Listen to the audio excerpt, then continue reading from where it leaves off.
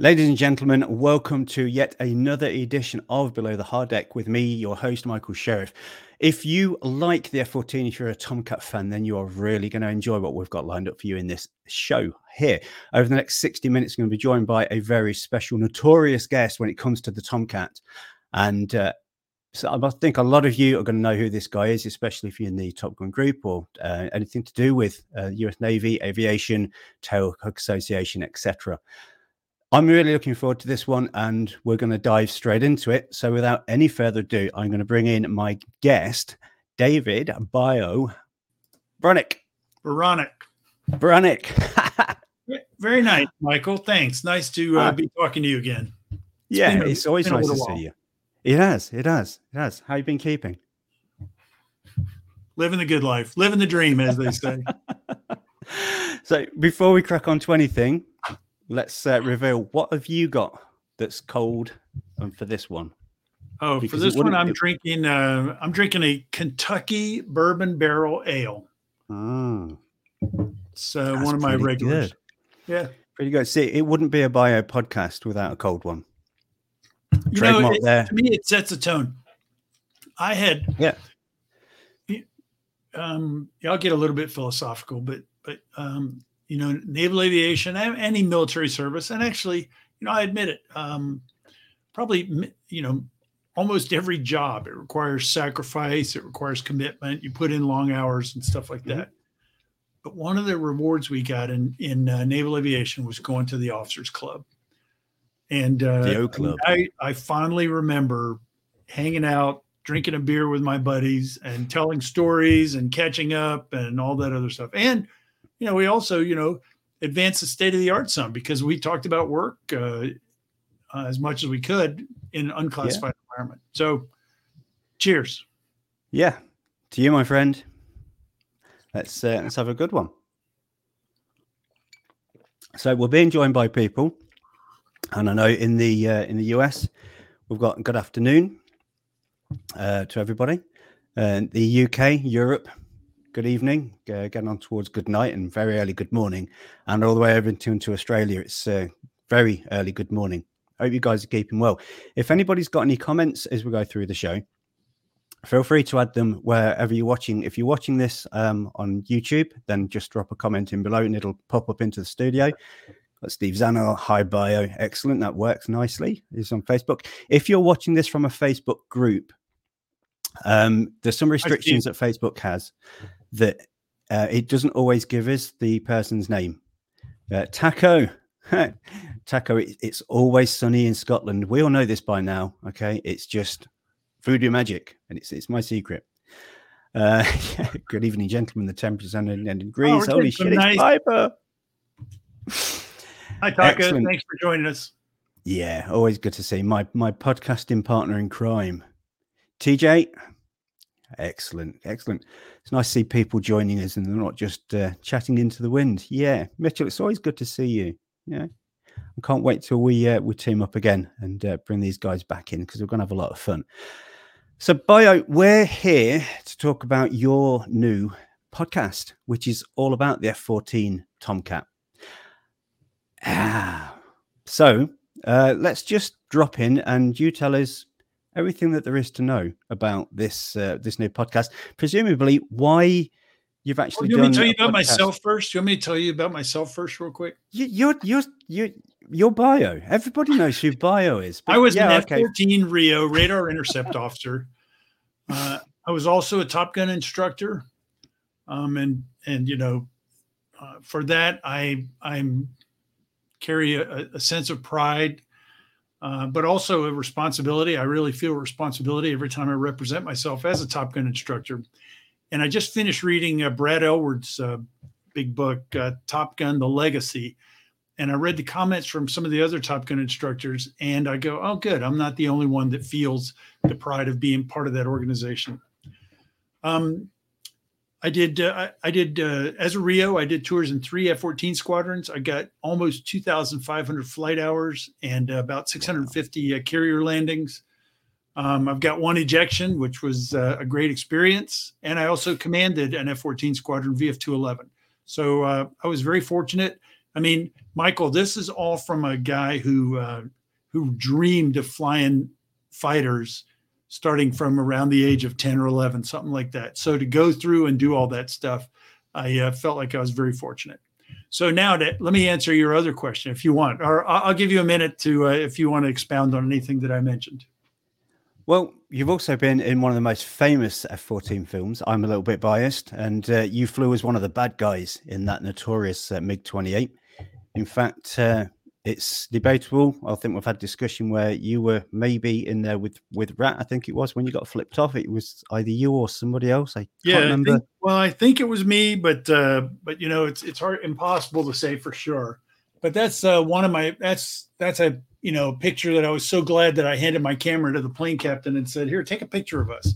That was Rat and me standing next to a MiG-28 after we got back from filming a scene from the movie. Let's just see what I can pull up here. Who's that? Oh, that's Sunshine, Rat, and Hollywood. I have no doubt, even though I can only see half of their faces, I have no doubt who those three guys are. It's Hollywood on the right-hand side as we're looking at, isn't it? Yes. Yeah. And you're, apart from, let's just have a look. Apart from being synonymous with the F-14 and everything else, you're also notorious for taking some absolutely cracking shots when it comes to in midair F-14s, even the ones on the ground. And I'm going to share this one by you because this is the one that you let me use for the F-14 Facebook group. Thanks. That is stunning. I wish I had been more methodical, but as with so many other things, I'm happy with what I have. So yeah. I got a couple of shots that I really like. That one, I still remember. It was a Friday afternoon. I put this on my Facebook page and I told the story about it. But most of the pictures that I took on that day were the full color jet Bullet 201. But I saw this one out there and I go, I'll take a picture of this one. So it's good. And the sky, isn't it? It really sets it off. I like that picture. Yeah. Yep. It's perfect for an F-14 group. And this character, I like this one. I remember you sending me this one back in before we did the other podcast about walking around on the back of an F-14. That's coolness. That's another one that, again, I was just so happy that I took a moment and gave my camera to my plane captain and said, "Here, take a picture of me, standing by the tail." And I have to admit that this picture was inspired by a photo I took when I was a Lieutenant JG in my first squadron, VF-24. And Larry Morris, call sign Magic, said, "Hey, Bio, come here and take a picture of me standing by the tail." And so I took a picture of him like that. And then, 17 years later, I had a picture of myself taken like that. There you are yourself. That's excellent. I love the background stories to the pictures. I was looking for the one, the notorious one, where you've actually taken this selfie before selfies even existed. The photo that's just been copied everywhere, and is that the source of a million memes. You're gonna have that in the book, aren't you? There we go. That's the one. Did I get it? Yeah. That's cracking. And what is it that you're reading? Copied the Tailhook magazine, wasn't it? Yes. Yeah. It's a copy of the Tailhook magazine. And Michael, I wish I had turned the other way. So one, you could see the front cover of the magazine, and two, so you could see my name tag. Or let's say it would have been this way, but oh well. I got a picture, it turned out okay, and it is me. Yeah, there's famous. A lot of people have done a lot of funny things with that. Yeah. I've been looking at a photo for such a long time without realizing who it was. It's always good to meet the person behind the photo, let alone the story. But we're going to jump into your brand new F-14 Tomcat podcast. I've seen the story behind it. It looks really cool. It's got a really cool name. There's a lot of 14 things in there with regards to when it's produced, how often, etc. But I'm going to open it up to you so you can explain to everybody what it is, why, who, and what it actually produces and what it gives to people that tune in every 14 days. Okay. First off, we're associated with the Fighter Pilot Podcast, which is run by Jello Aiello. And Jello was an F-18 pilot, and he was also a Top Gun instructor. and he's done maybe 130 episodes of the Fighter Pilot podcast, and they are audio only. But that's what he wants. I've listened to quite a few of the episodes, and they're just amazing. I don't know what he originally started out as, but he ended up, I mean, I don't know if his original vision was this expansive, but he's done a series on the Century series of fighters, one for each one of them. He's done, he did a Vulcan episode on the British Vulcan bomber. He's done all kinds of cool things like that. One thing that he noticed was that every time they talk about the F-14, his audience goes up. So he goes, why don't we start an F-14 podcast? So he couldn't do it because he's a Hornet pilot and he didn't feel like he would be the best guy to do it. So he contacted one of his fellow Top Gun instructors, Crunch Snyder. Mm-hmm. Crunch was he was also an instructor there when Jello was there, but he was also an F-14 pilot. And Crunch said he would be interested in doing it. And they said, well, we had to get a Rio to help with us. And it ought to be an old guy. That's a compliment though, isn't it? I'd rather be an old guy than, the alternative. So Crunch and I briefly intersected when he augmented VF-211 in 1997 when we did a surge, a 96-hour surge during training. And so Crunch and Jello and I know each other just from, I was on the Fighter Pilot podcast, a special episode to talk about my newest book. So anyway, those guys said, let's see if Bio wants to do it. They asked me. And initially I would not have said, I wasn't looking for something new to do, but as soon as they mentioned it to me, I said, this sounds too good. I want to be part of it. And so I signed on. Now, their initial idea was to put episodes out every 14 days, F-14 days. Gotcha. And then it was, Jello also has this idea, and Crunch and I agree with it.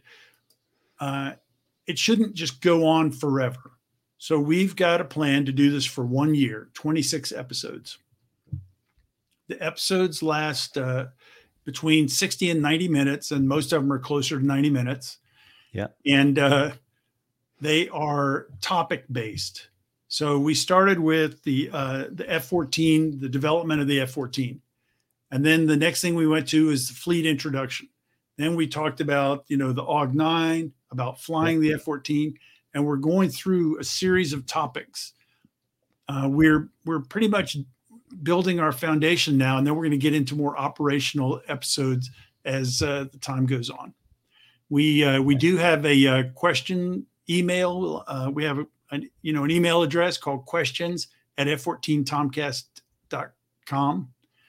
Yeah. And the name F-14 Tomcast is, as you can see, Tomcast is a play on Tomcat and podcast.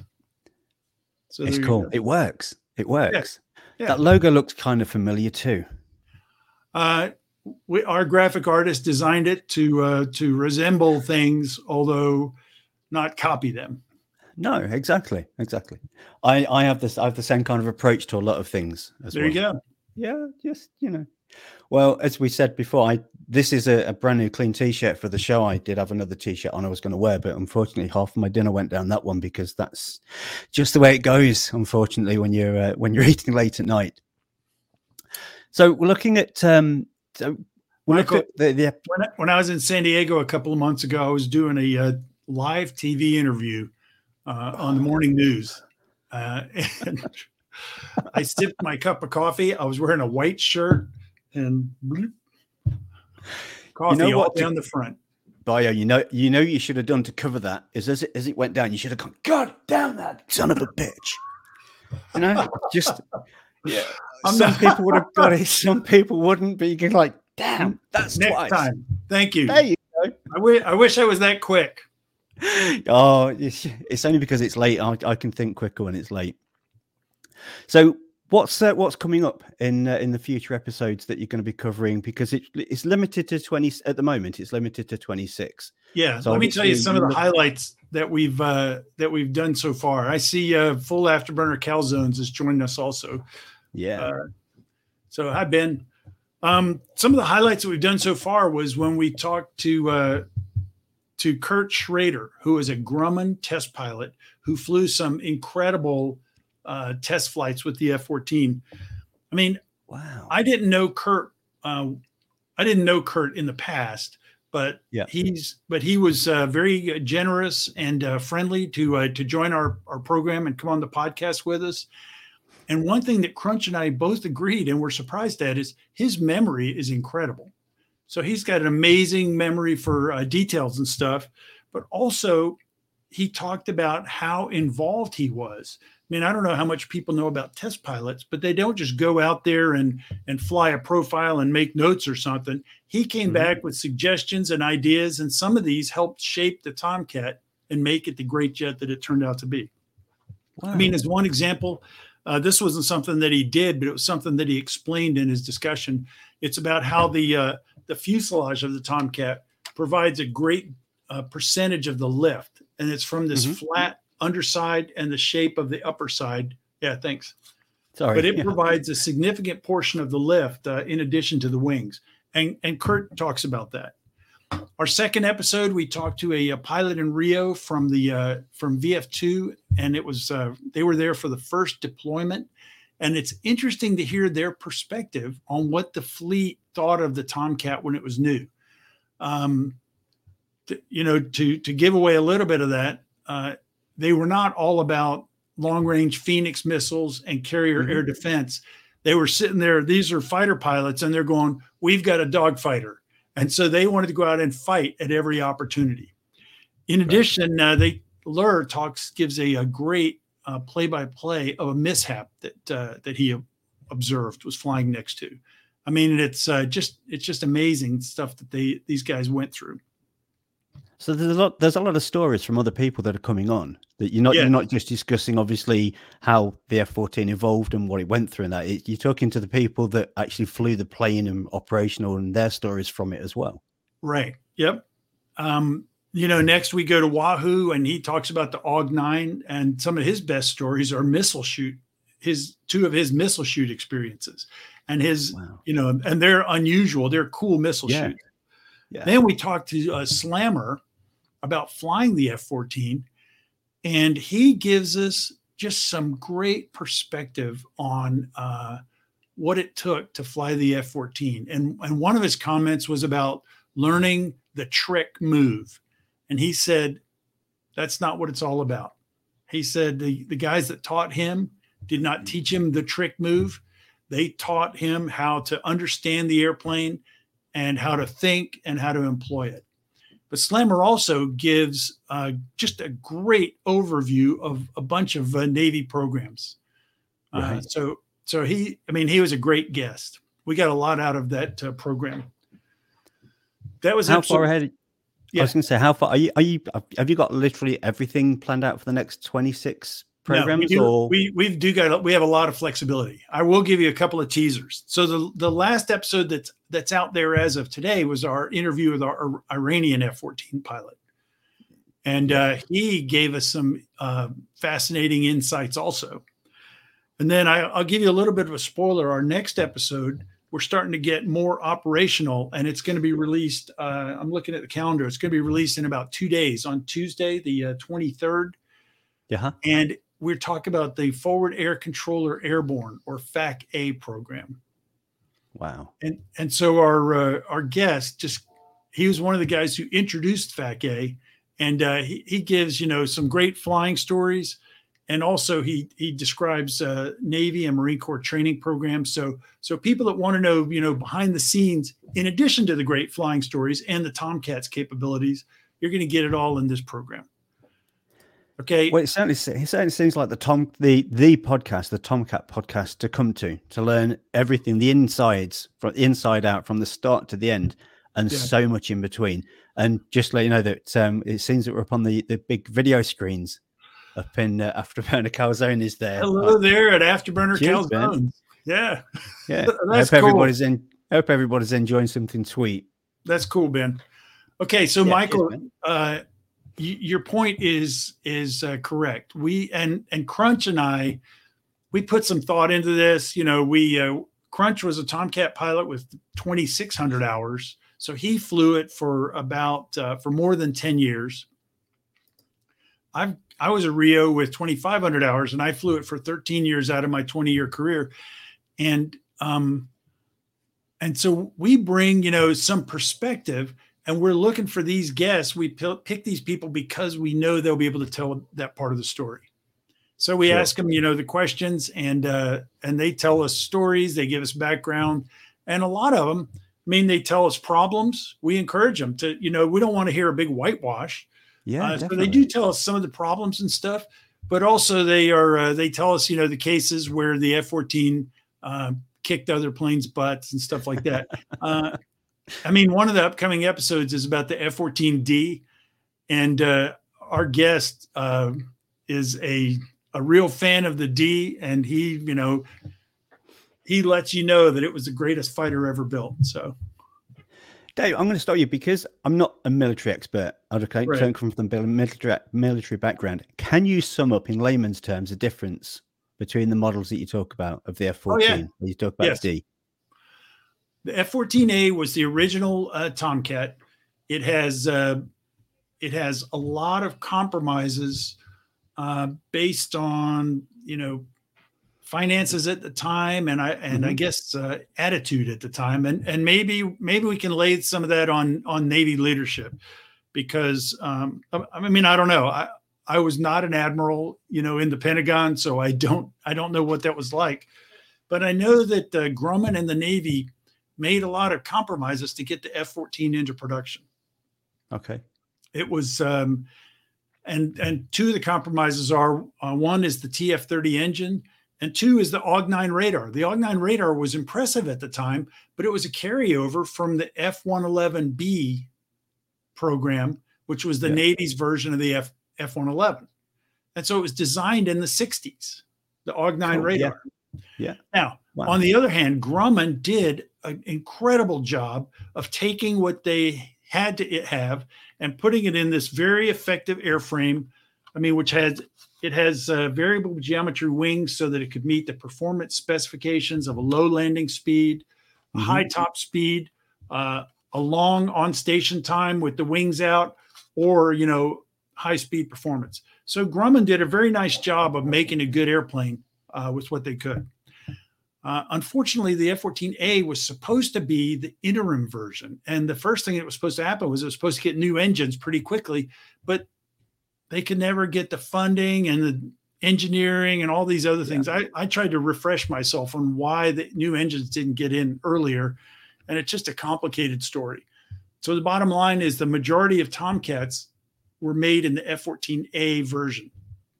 Right. Eventually, the Navy was able to get some money, and they put new engines in, and these became the F-14B model. So it still had the original radar with some updates, and it had new engines. And then the final Tomcat, which is sometimes called the Super Tomcat, was the F-14D. And that had new engines, a new digital radar, which combined the features of the AWG-9, which was a large antenna and a high power out, with digital processing. So the F-14D was really the Tomcat that should have been around a long time. And there were plans to upgrade the Tomcat even further. But by this time, the program was canceled in favor of the upgraded Super Hornet. So A, B, and D were the three types of Tomcats. Right, gotcha. And that's between there that we went from the Pratt & Whitney over to the GE. Is it? Yeah. So obviously and actually, that's another surprise. We've asked several of our guests what they thought about the TF-30. And, they admit you had to fly the engine, and that's never a good thing in a fighter, but they don't blame the engine. Slammer, for example, tells about when he used to take F-14As with TF-30s and dogfight RAG instructors who were flying F-14Ds and beat them, even though they had the bigger engines, because they just did not understand the airplane the way they should.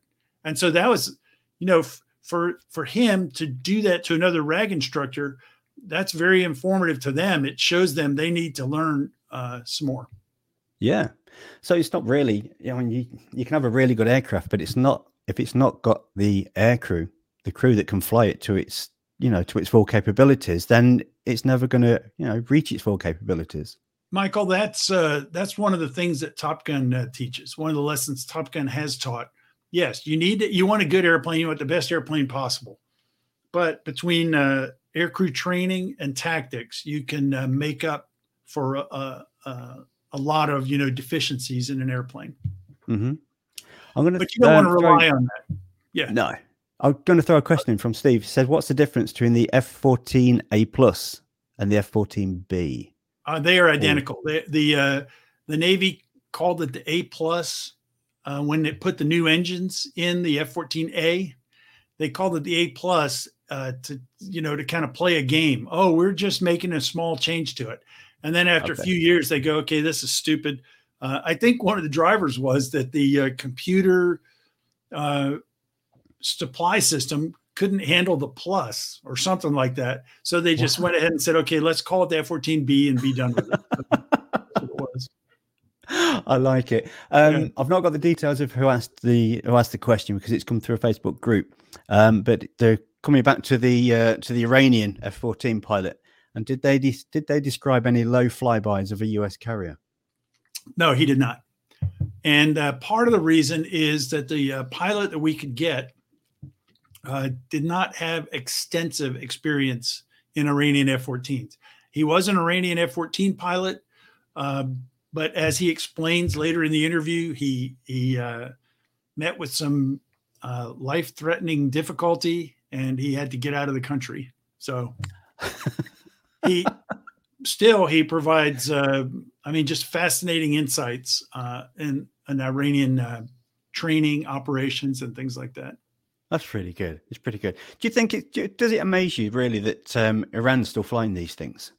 Yeah. The US, in a word, the US for whatever reason aren't, and Iranians are. Well, there's multiple reasons why the United States isn't, and that comes about from the decision that was made in the early '90s to go with the Super Hornet. But we can talk about that again later. But briefly. Yeah. To answer in a single word, yes, I am bleeping surprised that Iran is still flying these F-14s more than 40 years after, relations were cut off. Yeah. That was in 1979 was when the Shah was overthrown, I believe. And that's when we pulled out. So is it an engineering feat of amazement that they've still got these things flying? Or do you really just think it's like a credit to the jet itself?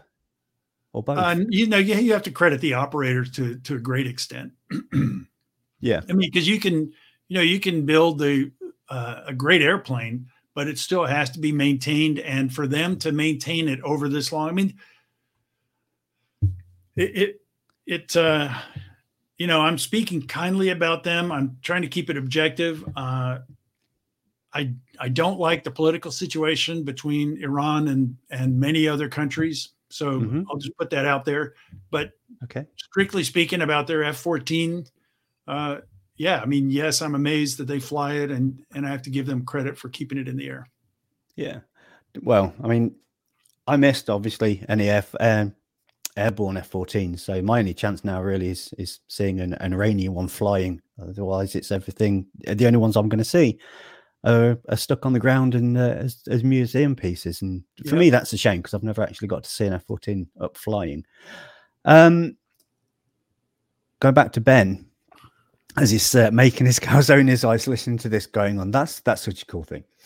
It says, what's a cool, great question that you guys have received that's been written into the Tomcast?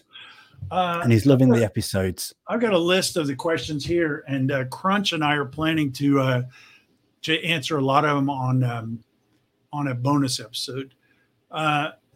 Sticking with the Iranian theme, I guess, one person wrote a detailed explanation about why Iranian F-14s were not using AIM-9s and AIM-7s, I believe it was. And I just sat there and I go, wow, I wrote back to him, I go, you sure did your homework.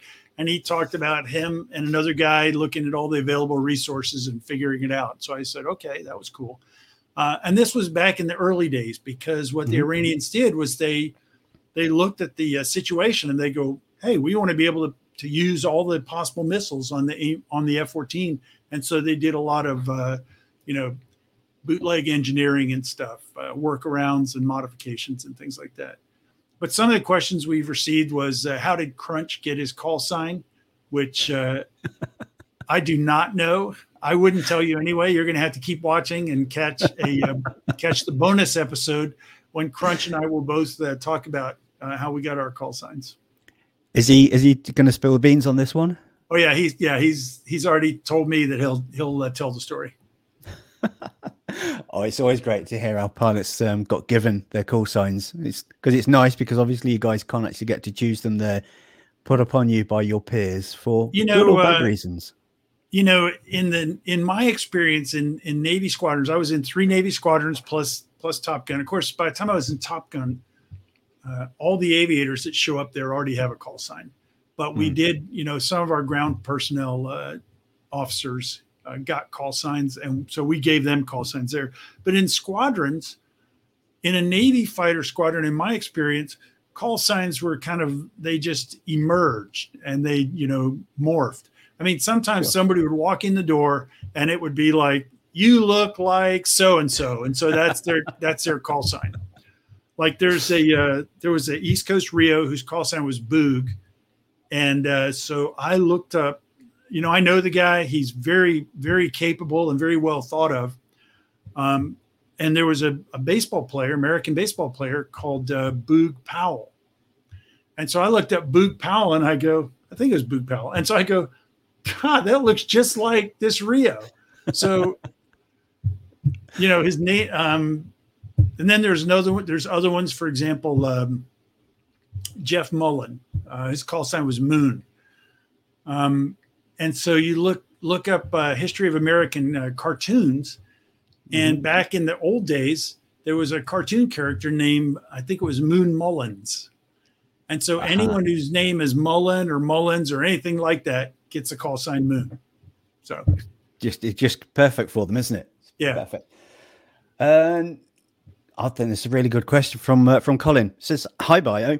I've seen a lot of footage from Tomcats taking off on a land base, and it looks like they're doing a takeoff without the flaps.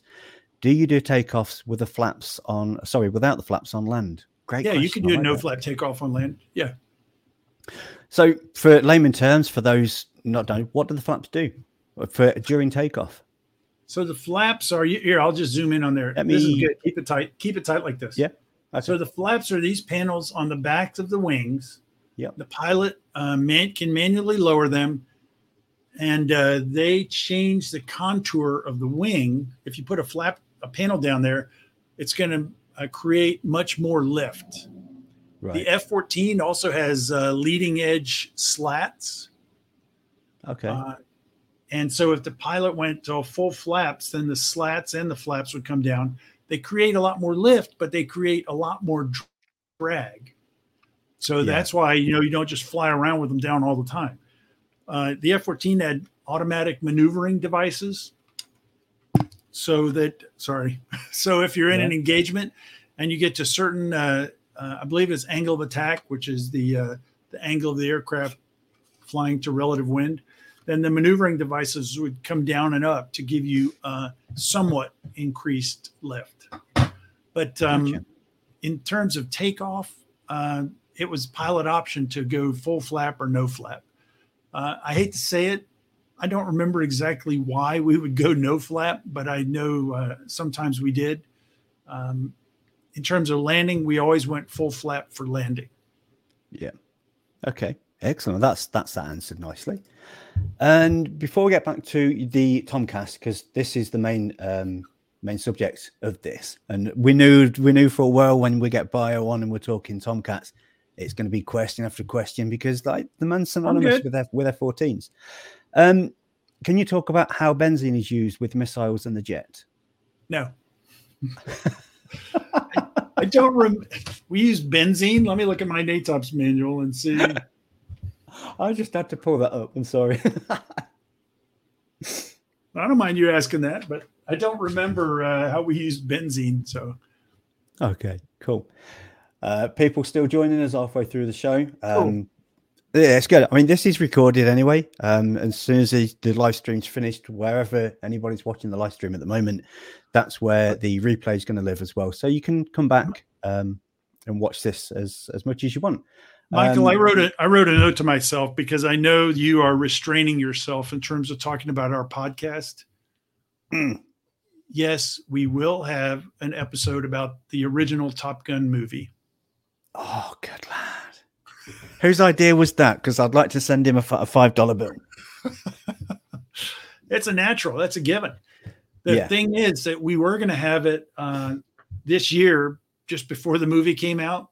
But with the movie delayed, not only did we talk about it, but somebody wrote to our comment line and said, please delay your movie episode. So we said, okay, that works. So we're going to delay the movie episode to next year. But was that an anonymous email address? I'm not gonna even make a joke about it. But if you want to hear about the Tomcat in the movies, our final countdown episode comes out on December 7th, 2021. Wow. Why is that date? That's when the movie takes place. Oh, was it? I've never watched it. Just call me biased. It's You're kidding. No, I recommend. No, I have. I was kidding, but okay. I've watched it once. I mean, my wife had never watched it, so a few months ago I said, "Come on, let's watch this," and she goes, "Oh, that's pretty good," So yeah, it's not bad. It's okay. It's all right. I can't knock that. Well, and the stories of filming it are it's like so many things, like going back to another age. Just things were simpler back then. Mm-hmm. And it didn't have the big budget and the big names that Top Gun had. I mean, it had. They believe me. When I've watched it again, I've watched it twice in the past couple of years. They've got some fantastic F-14 scenes and some great scenes of carrier ops. So I'm not belittling the movie at all, but it took them a little bit of trial and error and stuff to get all that. So sure. Well, it's all done live, isn't it? There's a lot of footage that's the CGI isn't as common. Right. Oh no, back then they didn't do any CGI. They did a little bit of model work. Yeah. So obviously the CGI didn't exist. They had to go with literally, if you want a shot of the F-14 taking off, you had to get in the F-14 and film it taking off. Right. And if you missed it, that was that. You just couldn't fiddle around with the computer and come back again. I'll just leave that there. Please, can you explain in detail the division of labor between the pilot and the Rio in the F-14 in an air-to-air threat scenario? For example, the Libyan fighter fitter, Su-22 fitter. The shoot downs in August 81. Although the aircraft crew gets the credit for the kill, who actually sends the kill shot missile? Okay, I'll answer the second question first, and then I'll probably go backwards on this one. I'm going to leave the question up, obviously, for people to read through as you're answering that. Okay, so since that Libyan fitter shoot down was the F-14s both shot AIM 9 Sidewinders, that is a missile that can only be shot by the pilot in the F-14. The pilot can shoot all three air-to-air missiles and the gun, and the pilot drops the bombs. The Rio has a launch button, but he can only shoot AIM 7 or AIM 54, Sparrow or Phoenix. Okay, so so since those were AIM 9 Sidewinders, the pilot shot them. Michael, go ahead. Do you need to? Do the missiles need to be armed before the Rio can release them? Oh yeah, the pilot's got to have master arm turned on, and the proper missile selected, and it's what the pilot selects before the Rio pushes the button. Gotcha. So the Rio can't just sit at the back, just letting them go as he sees fit. It's the pilot that always gets complete crew coordination. Yeah. Okay. In terms of both crew getting credit for the kill, I've read recently about the Navy's first MiG kills back in Vietnam, and they were going to give, and I think this is from the first kills, they were going to give the pilots like silver stars or something, and give the Rios lesser rewards. Wow. And the crews themselves said no. They go, that is it's a crew, and the pilots agreed. And in fact, in those first kills, the Rios ran radar intercepts and did beautiful radar work to make the kills happen. So in the Libyan kills, though, in August 1981, it's two F-14s approaching two Libyan fitters. The fitters shot forward quarter missiles. So they took the first shots, and they were ineffective because the missiles just were not capable of guiding when launched from the forward quarter. Gotcha. And so, but since they fired the shot, Tomcats were cleared to fire by any rules of engagement, certainly by the United States rules of engagement. But if you commit a hostile act, like launching a missile at somebody, that's demonstrating, that's a hostile act. That's not aggression. Yeah. So the Tomcats then get into here I'll use a. Do you want that in tight or coming in wide? I'm just gonna do it for a second. But what happened was the fitters shot very close to the pass, and then it was immediately a merge plot, or they passed, and so the Tomcats immediately, though, recognized it as a threat and maneuvered into to get kills. Yeah. In my head, I can hear Stinger saying, "Do not fire until fired upon." That's obviously where that comes from, isn't it? That was something correct in Top Gun. That's a good general line, but the real rules of engagement are generally classified. So that kind of stuff, we were careful about what they wrote in the movie. But that's that makes sense. That line makes sense. So it's like, okay, that's good. So anyway, during this engagement with the fitters, the Rios would have done things like assist the pilots in maintaining sight of the other F-14 and the other fitter. But it was pretty simple. A 2v2. It was a quick engagement. The pilots were probably on top of everything the entire time. So the Rios in this case would have been basically in a supporting role. They may have, activated a dogfight mode of the radar to make the radar track the target so the pilot can slave the AIM-9 seeker head to it and stuff like that. But, it's just, that was mostly a pilot show. I'm still really surprised that they will try and give the pilot more credit. Yeah, No. Who would try to do that though? Nobody officially did that. You mean that our? Yeah. Oh, you mean way back when? Back in the first kill? Yeah. They didn't know. Back then, Rios were an unknown quantity, and they could not command squadrons until a few years later. So they just didn't know.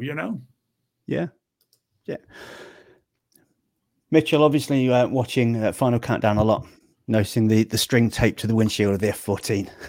That's called the yaw string, and it's actually right here in front of the windscreen, and it helps the pilot. It helps the pilot trim the airplane. So he sits there and looks at the yaw string, which is right, in front of him on the wind, on the nose in front of the windscreen, and he operates the trim until it's blowing straight back. Wow, low tech solution to a. But it works. It works. And it's not gonna suddenly suffer from a power failure, is it?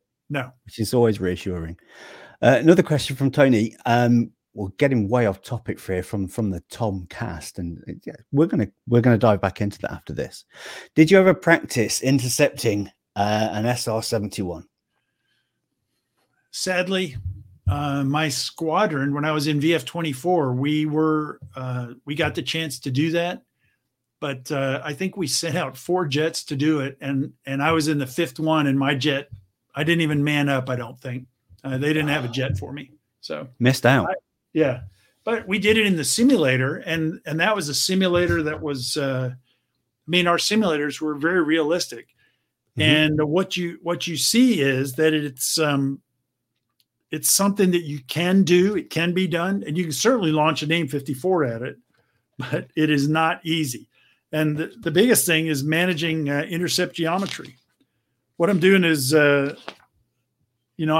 like almost everyone associated with aviation, I like SR-71s. And so when I was in this book, I talk about when a pilot and I went to Beale for a conference and talk to the SR-71 guys. Okay, Michael, get us. Is that back your on pick? track.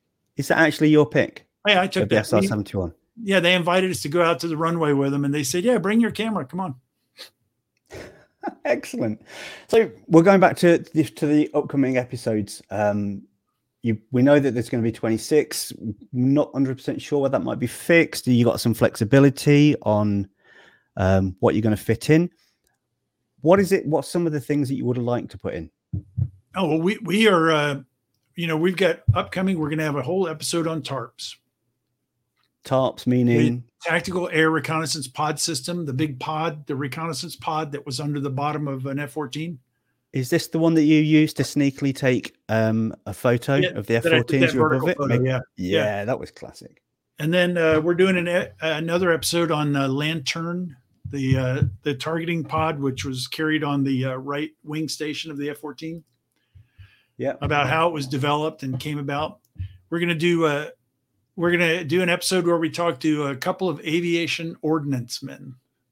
And those guys were fun to talk to.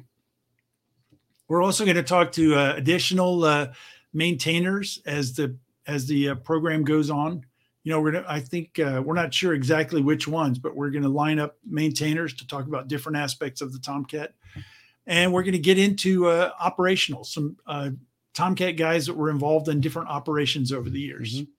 So, okay. What's the easiest way for people to go and find the podcast? Where is it, and how easy is it for people to go and find it? It's on YouTube, and search for F-14 Tomcast. You know what? Or you can search for Air Combat Experience. It's also the Fighter Pilot Podcast YouTube channel. And so, in fact, you know what?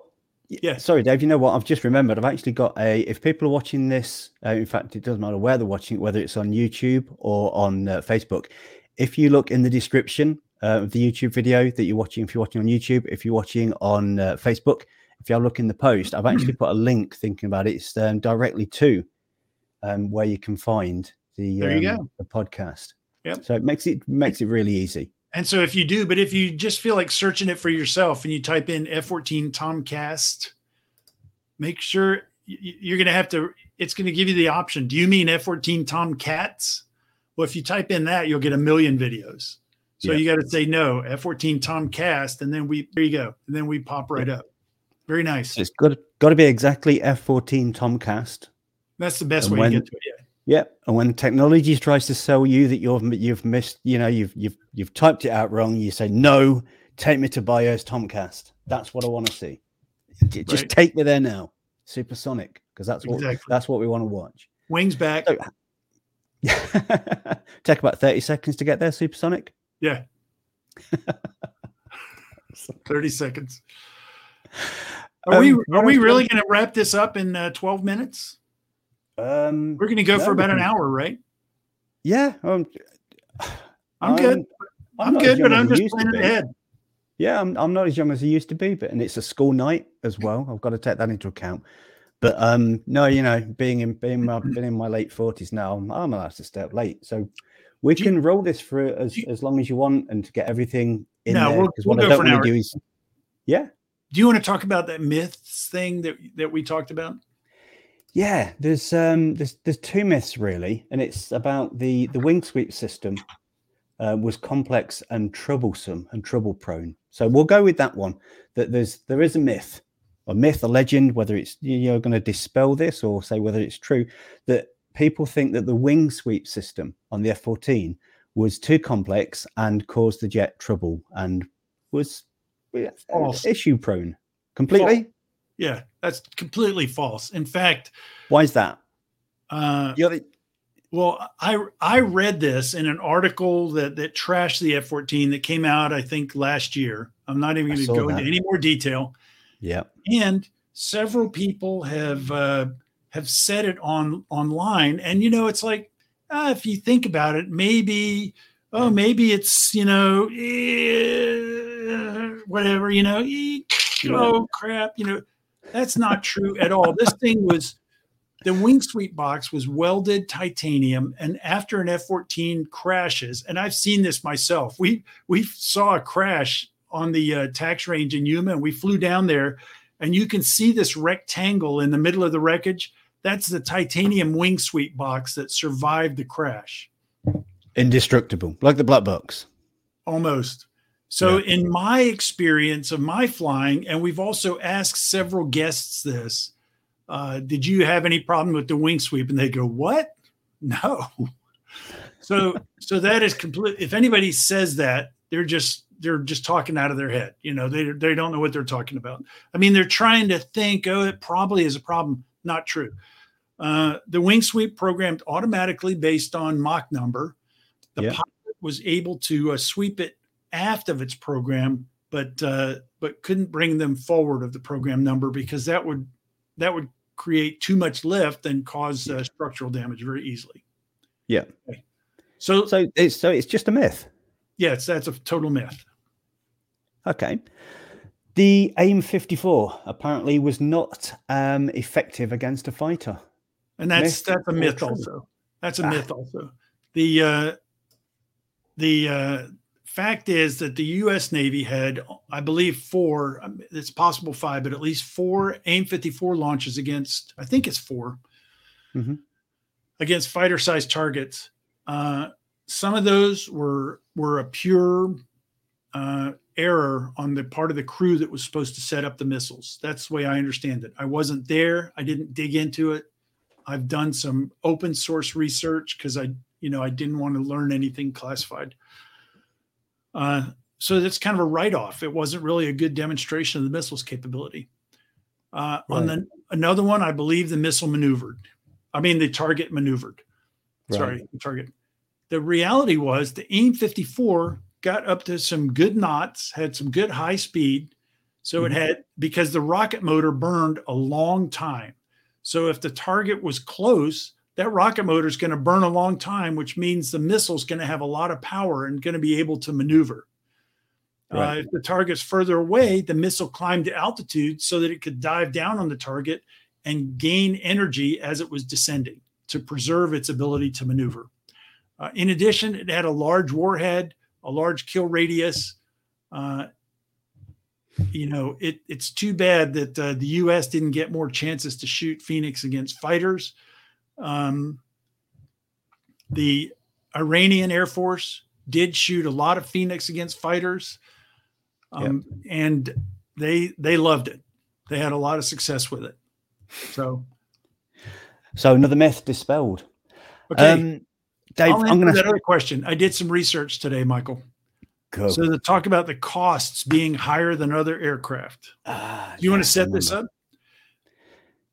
Yeah, there was. In fact, I've removed some of that. It was that there's been a lot of discussion. There's been a lot of discussion. Why was the Tomcat replaced? Yeah, why was it replaced? And people jump on the myth bandwagon of because it took so many maintenance hours and it was so expensive to maintain, and that was the reason that it got shut. The high maintenance was partly attributable to those compromises that I mentioned early on. Yeah. In fact, some of the wiring that was used was faulty, and once the airplanes got rebuilt in depot, the wiring got improved and airplane reliability went up. But in my case, I was in the Navy when the F-14 program was killed and the Super Hornet was selected. And, there's just a lot of chaff going around, a lot of accusations and things like that. So I went to a book that I trust, and this is by Brad Elward. It's a book about the Super Hornet. Okay. I'll come back wide on that, mate. Yeah, it's a book about the Super Hornet, but Brad Elward is a very careful. He's an excellent researcher and a good writer. And he presents the case in there when the Super Hornet was selected over the Tomcat. Navy leadership was looking for a lower cost option. And it was shortly after the Soviet Union broke up. They thought we could get away with reduced capability. We don't need carrier air defense anymore with the big Phoenix and the big Tomcat. And they thought the Super Hornet could do the job. I'm not going to trash the Super Hornet. I like the Super Hornet. There's just, to me, The decision was made. We got over it. We have to live with it. Yes, I love the Tomcat. It's a very capable airplane. But when the time came to upgrade the Tomcat or the Super Hornet, Navy leadership thought that the Super Hornet would be adequate capability for a lower cost. And not only lower cost to produce, but over the life cycle, had a lower cost per flight hour and all these other things. Do you think politics come into play with that? People that didn't really understand it, but just from a sheer political point of view, obviously getting their say-so in there. This is where, you know, everybody has all kinds of opinions. So I don't know anything about that. I mean, I have no firsthand knowledge that I can inform you with. Oh, you want to talk about the ejection sequence? Yeah, well, I was going to say, first of all, could you sum up in a short space of, because there's just so many brilliant attributes about the F-14, it's undeniable. But in your view, what was it that made the F-14 such an incredibly capable jet? The jet that it was. Is that possible to put it into a paragraph? Yeah, I'll say just a few things. One, I've got to give Grumman's engineers and designers a ton of credit, because this was, I mean, when this airplane was new, it was a sensation. This thing first flew in 1970. It was one of the most maneuverable fighters in the whole world. Plus, it had incredible long range. That's undeniable. Long range radar, long range missiles, undeniable. It could shoot down different targets from the day it entered service. You look at even the F-15, sorry F-15 guys, but they were limited to AIM-7 Sparrows until about 1991. Wow. One airplane, one target. So this is 51 years ago that this flew. This flew in 1970, right? Just over 50 years ago. So Grumman did a great job designing the airplane. The Navy did a nice job of training air crews. And then you put these trained pilots and Rios in there, and you set high standards for them and turn them loose, and you get the Tomcat. Excellent. Got a question about the Tomcat. Was the F-14 ground radar strong enough for you to spot shipwrecks underneath the ocean water? No, not even close. Excellent. No. That's that one. You want to talk about the ejection sequence that killed Goose? Yeah. Let's cover that one, because it's still, I've seen it in the group today, Michael, yesterday. It's still going on. Still Michael, raging. That's another one that people have heard a little bit about. The fact is that the F-14 ejection sequence requires the canopy to get away from the aircraft before the seats will fire. And in normal flight, even if you're at low speed, I mean, when I ejected, we were going about 50 knots. That's low speed. But the canopy cleared very quickly, and our seats fired very quickly. However, in a flat spin, and this was discovered in flight testing. They were doing high angle of attack testing. They lost an engine. The airplane went into a flat spin. And as I was talking to another Rio about this, he said that was when they realized the F-14 could spin. They thought it was unspinnable. Wow. So they never managed to actually to force it into a spin through previous tests? They had not. So when they lost an engine with the other engine at full burner, that did it. And that was a big wake-up call for the Navy. Anyway, the plane fell, spinning. Yeah. The crew could not get it out of the spin, so they ejected. And the original ejection process was just pull the handle. When they pulled the handle, the canopy came up, but it kind of floated above the airplane because the Rio ran into the canopy and he injured himself. That actually happened.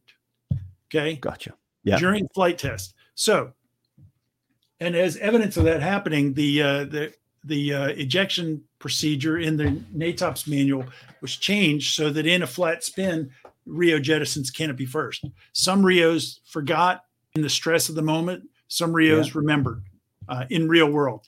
Anyway, in the movie, when Paramount came to Top Gun and they showed us their original script, and they were saying, okay, we have a plot point. How does Goose get killed? Okay, if you've never seen the movie, cover your ears. Spoiler alert. How does Goose get killed and Maverick not get killed? Well, some of us Top Gun instructors, most of us had been F-14 guys at that time. We remembered this incident. And so we said, well, that Rio, he just hurt his leg, but he could easily have hit his head and been killed. So that's how Goose got killed. Yeah, because some people think that the ejection seat has actually got a spike built onto it to punch through the canopy, and some aircraft do that. Yeah, but not the F-14. Right, not the F-14. Certainly not the F-14A. I'm not sure about the D. But the F-14A cannot eject through the canopy. I mean, the seats won't fire unless the canopy is gone. There's a lanyard back there. It was a pre-flight item. Yeah, that's actually was mentioned. Michael Kizik mentioned it today. He is a F-14 Rio. Yeah, I didn't realize that until he put that we were in sister squadrons. So in the case of that being attached, and if the canopy, would the canopy be ejected far enough on a flat spin vertically up? Would it be far enough for that tether to believe that the actual ejections it was that's what happened. Still go. Right. So that tether, it had, yes. So if you think about it, that tether had to have been pulled out. So the canopy was 30 feet away, but it happened to be right above the airplane. Yeah. I mean, incredible. 1 in a million shot, but yeah. Put it into perspective, Dave. When the ejection seat fires, either the Rio or the pilot from the cockpit, how high up does that go? Like, what's the capability of it lifting up before the chutes come out? It goes up, I think, maybe 70, 80 feet, something like that.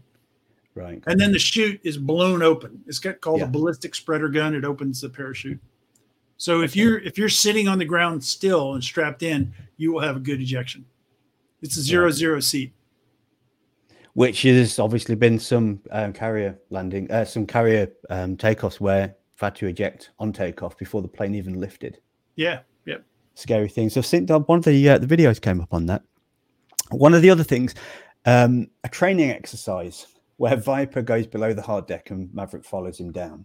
Would a Top Gun instructor have really gone below the hard deck to escape? And what would have been the consequences for him and the student if Maverick and the student had followed the instructor? You know, I'm tempted to give you a smart aleck answer, but I'm not. The reality was when Top Gun instructors were doing engagements, when Top Gun instructors were in training engagements, they were very serious about flying because they realized it's potentially dangerous. And the altitude restrictions, the soft deck and the hard deck, are two things that they kept watching carefully. So if Viper went below the hard deck, an instructor would not intentionally do that. And if he did, hopefully the student would call, hard deck. Yeah. But the instructor would be very aware of that. I mean, I was a Top Gun instructor. I've got hundreds of engagements. Usually the pilot was the flight lead, but occasionally I was the mission commander. And anyway, the whole time we were engaged, you're very aware of the training rules, safety training rules. So I've actually just realized situation just wouldn't happen. Right. So they just wouldn't do it. Hollywood strikes again in Top Gun. Now, before I was okay, here it comes, Michael. I'm working in my other podcast series. do it, because this is where we need to come back to. Okay, before I was a Top Gun instructor, when I was just a junior officer Rio in VF-24, I was selected to participate in a very fun and challenging program. And due to a misstatement in the flight brief, we did a complete full-on ACM engagement well below the hard deck. And I've told other guys this, and they go, it's hard to believe. But a few months ago, I talked to my pilot that I was flying with, and he goes, yeah, that's the way I remember it. We were down around 500 feet and less, 500 feet and below, and we were fighting one F-14 against 5 F-4 Phantoms. I mean, it was in my entire career, and this was early in my career. My entire career, it remains one of my most memorable flights. So I talk about that in detail on my personal podcast, which is called Tomcat Memories. Yes. And this is one that this is just your own podcast, isn't it? This is your own series. How long has this been going? This has been going on for a little bit over a month, I believe. I'm looking at my calendar here on my wall. Okay. And whereas the F-14 Tomcast is Crunch and me interviewing subject matter experts, kind of structured about significant events in the F-14, this other podcast, which is called Tomcat Memories, there we go. Yeah, is just me telling a short flying story from my own experience. So it lasts about 10 minutes plus or minus. Yeah, I've seen a couple of these. These are great because obviously normally when you watch a podcast, like these ones tend to go on for an hour, some go on for an hour and a half. It's nice to sometimes just sit down and watch like a 15, 20, 25 minute. And even though that's like half an hour or so, it's kind of like my longest one I think is 15 minutes. The other ones, I look at the time, they're like 7 minutes, and I'm trying to keep them short. So yeah, because people can just like, well, I've got 10 minutes. I want to upload I'll have that. And rather than, because everybody's rushed for time. Yeah. You have, who's got an hour to sit and watch a podcast like you and me, apart from everybody that's doing it right now. Yeah. Thank you for watching. Yeah. Michael, let's respect our audience. I'll let you start to wrap it up out of respect. Well, thank you so much. I think I might actually just sit back and you just asking. Dave, it's always a pleasure to speak to you. Thanks. It is. He's just coming on your program. Apart from the fact that you know so much, you are genuinely a really nice guy. Oh, can you see my face turn red? Yeah, okay, since you're saying that, I'm going to give you kudos for running the Top Gun movie fans page so nicely. You do a great job with that. Thank you. And your members are great also. They come up with great questions, great observations and comments. It is incredible what that movie has become. I mean, if you had asked me when we were working on that movie, hey, Bio, do you think anybody's going to care about this movie in 5 years? Yeah. No, of course not. No. And I've spoke to Peter, Frank and Billy and everybody that was part of it. And even there, they look around and go like, look, we know we had a good movie. We know it was going to be good, but we didn't know it was going to be this good. Like, for 35 years later. And it's great that you're bringing Frank. You're bringing these guys on, into the public, and they've got all these fascinating stories. So it's great. And I know Mitchell helped you too. Go ahead. He did. It's been really helpful. I'm going to put it out because I don't care. This is my own personal opinion. I think, you know what's coming. Top Gun 1986 is still going to be better in a number of ways than the follow-up movie, even though the follow-up movie is obviously going to be a really good movie because it's a love letter to aviation. It's got all the new jets in it. It's got the new pilot. It's got kind of like a new storyline in parts, I guess. Okay, that's your prediction. It's not. I think for first generation Top Gun fans, such as myself, meaning like I'm old enough to remember the first one, I don't think it's going to carry. But then on the flip side, maybe the new film's going to carry with the new generation in the same way, that this first one carries. But Michael, I talked to some Super Hornet guys that flew in the movie and some Top Gun instructors. And when I talk to these guys, they've got every bit of enthusiasm and certainly the commitment that we had back in my day. And so I hope, this is their movie. And so for their sake, I hope it's a very good movie.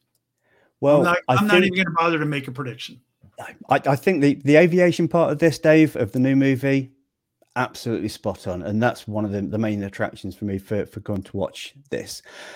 So, Dave, we did this for the F-14 Tomcast, which is great because it's there. It's on it's a really nice top. I'm going to send you my address because I want one of those. You can't get them. I'm not going to get one, am I? No. So remind us again, where can people I had go? These custom made at significant expense. I'm going to try something. I don't know if it's going to work. that's, you know. Oh, that's good. Yeah. Yeah. We'll try and get Film the camera crew angle on that. Why reunion. is everything always back to front?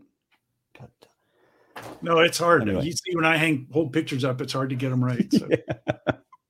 So Dave, please remind everybody where they can go to tune in and catch the previous and future episodes of the F-14 Tomcast, and also your new one called Tomcat Memories. Apart from the links being in the descriptions, but they are both on YouTube. The easiest thing to do is search for F-14 Tomcast and make sure you spell it the way we do. There you go, just like that. And stay tuned because we've got some great shows coming up. Oh, without a shadow of a doubt. I can't wait for the next ones to come up. I've got the reminders that pop up that all the while, and they're recorded anyway. So if we miss the lives, we can always jump back and watch the replay. Yep. Fantastic. Dave, it's always been a pleasure. And I'm hoping you're going to be back with us actually next week, I believe it is. That's right. Yeah. For everybody that's still watching on this, Dave's going to be joining us again in about a week's time. And we're going to go and what are we going to do? We're going to deconstruct the flight scenes from Top Gun, from a Top Gun instructor's viewpoint, whether it be good, whether did good, whether did bad, whether could have done better. But we're gonna deconstruct everything and take a look at it from a real Top Gun point of view, and that is going to be from yours truly, Mr. Bio himself. Dave, I'm going to sling you back into the green room and finish this off, and then I'll come and have a chat with you before we depart. Thanks for having me, Michael. Always good talking to you.